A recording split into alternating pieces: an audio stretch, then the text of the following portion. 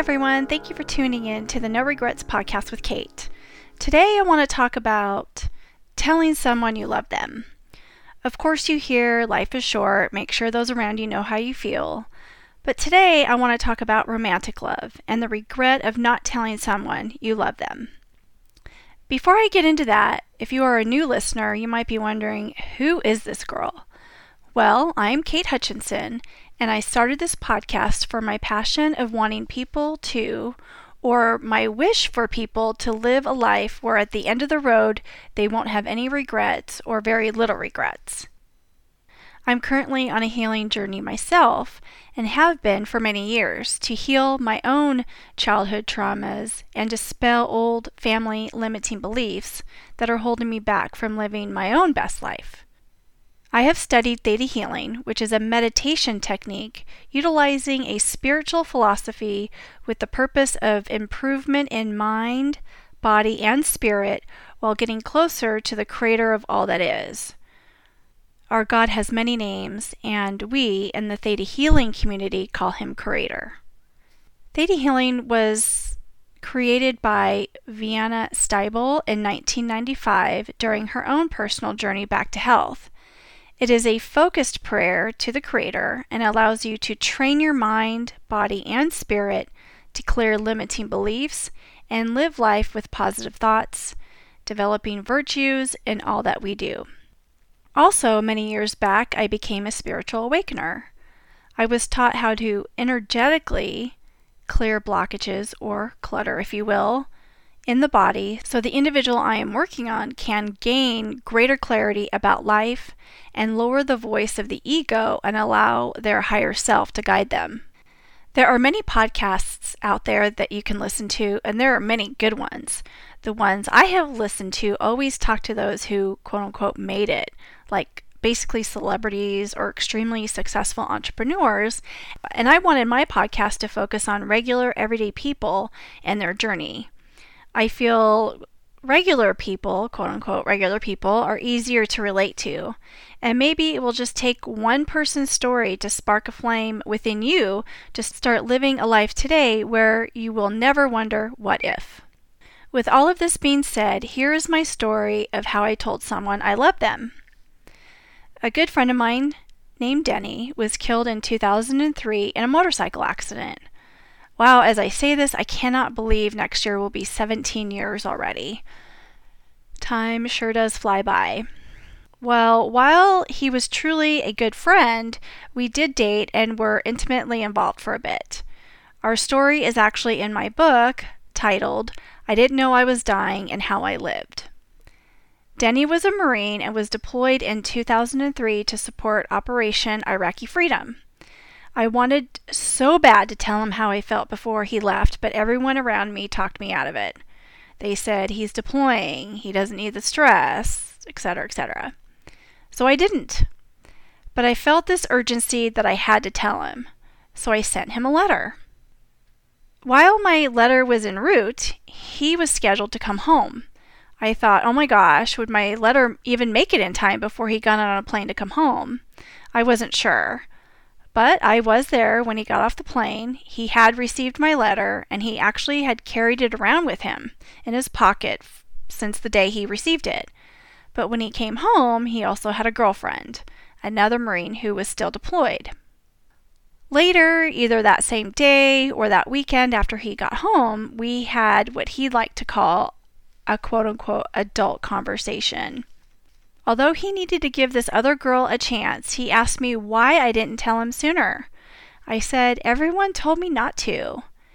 And his reply was, you know I could have handled it.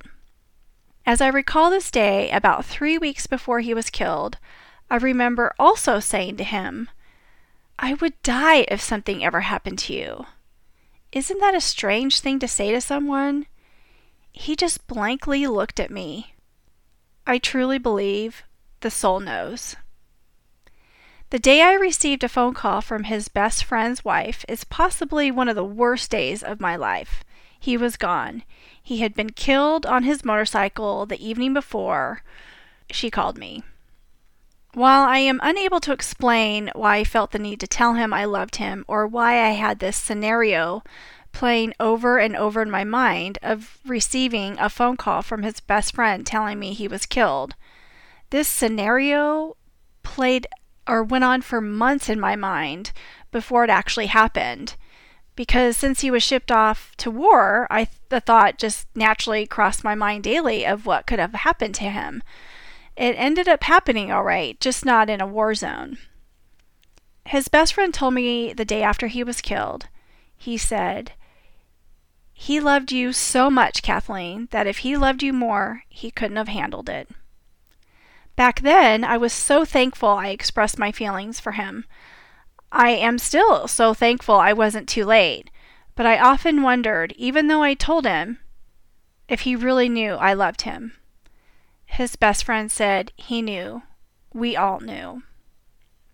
Not until he was gone did I realize that he did love me. He just loved me the best way he knew how, and the only way he knew how. Those who know me know the pain and heartbreak I suffered. The biggest lesson I learned from this experience was to never wait to tell someone how you feel. Never wait to tell someone you love them. And if you want to tell that boy or that girl you love them and are afraid to, do it anyway. Please never live wondering, what if? My sister was actually one of the ones who told me not to tell him, and after he was killed, she even said, "I will never tell you again not to express your feelings like that." My thought is, why wouldn't you want to tell someone you love them? Of course, it's fear of rejection or humiliation, but even if nothing comes of it, that person knows somewhere out in the world loves them. What is so wrong with that? I can hear you now. How could you tell him you loved him? Don't you know that's the surefire way to make a man run in the very opposite direction as fast as you possibly can? And my feeling is this. If he or she minds or gawks at you for expressing your feelings, even if they may not feel the same, they may not be the one for you. I love the old adage by Dr. Seuss. Be who you are and say what you feel, because those who mind don't matter, and those who matter don't mind. So if you happen to be contemplating this very situation about telling someone how you feel and are unsure of how they'll react, this is your sign to say yes. Tell them how you feel. I'm guessing you're probably wondering if I regret telling someone who didn't feel the same way, I love them. Actually, there are 2 men in my life I told I love, and neither went the way I had hoped. And no, the answer is still no, I do not regret it. This may seem foolish or immature or downright stupid, but no, I don't regret it. The first one, Denny, ended up being killed 3 weeks later, so no way do I regret that. The other one, there was another strong connection I felt with somebody else, and I cared about him so much that I truly just wanted him to be happy, but he had to know. And again, I cannot explain why I felt the need to do this, but I felt I needed to tell him. And he probably thought I was a nut, but I didn't care. That particular situation completely changed my life, and for the better. The whole thing happened for a reason, and I'll be forever grateful for it.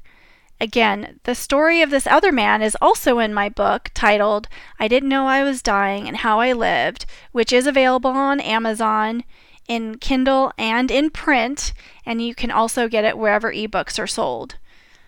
If you think I'm off my rocker or want to share your story of telling someone how you feel, I would love to hear it. Please leave your comments on Instagram at No Regrets Podcast with Kate. I know this is a quick episode, but I was guided to share this story with you, and whoever needs to hear it will. Everything happens for a reason.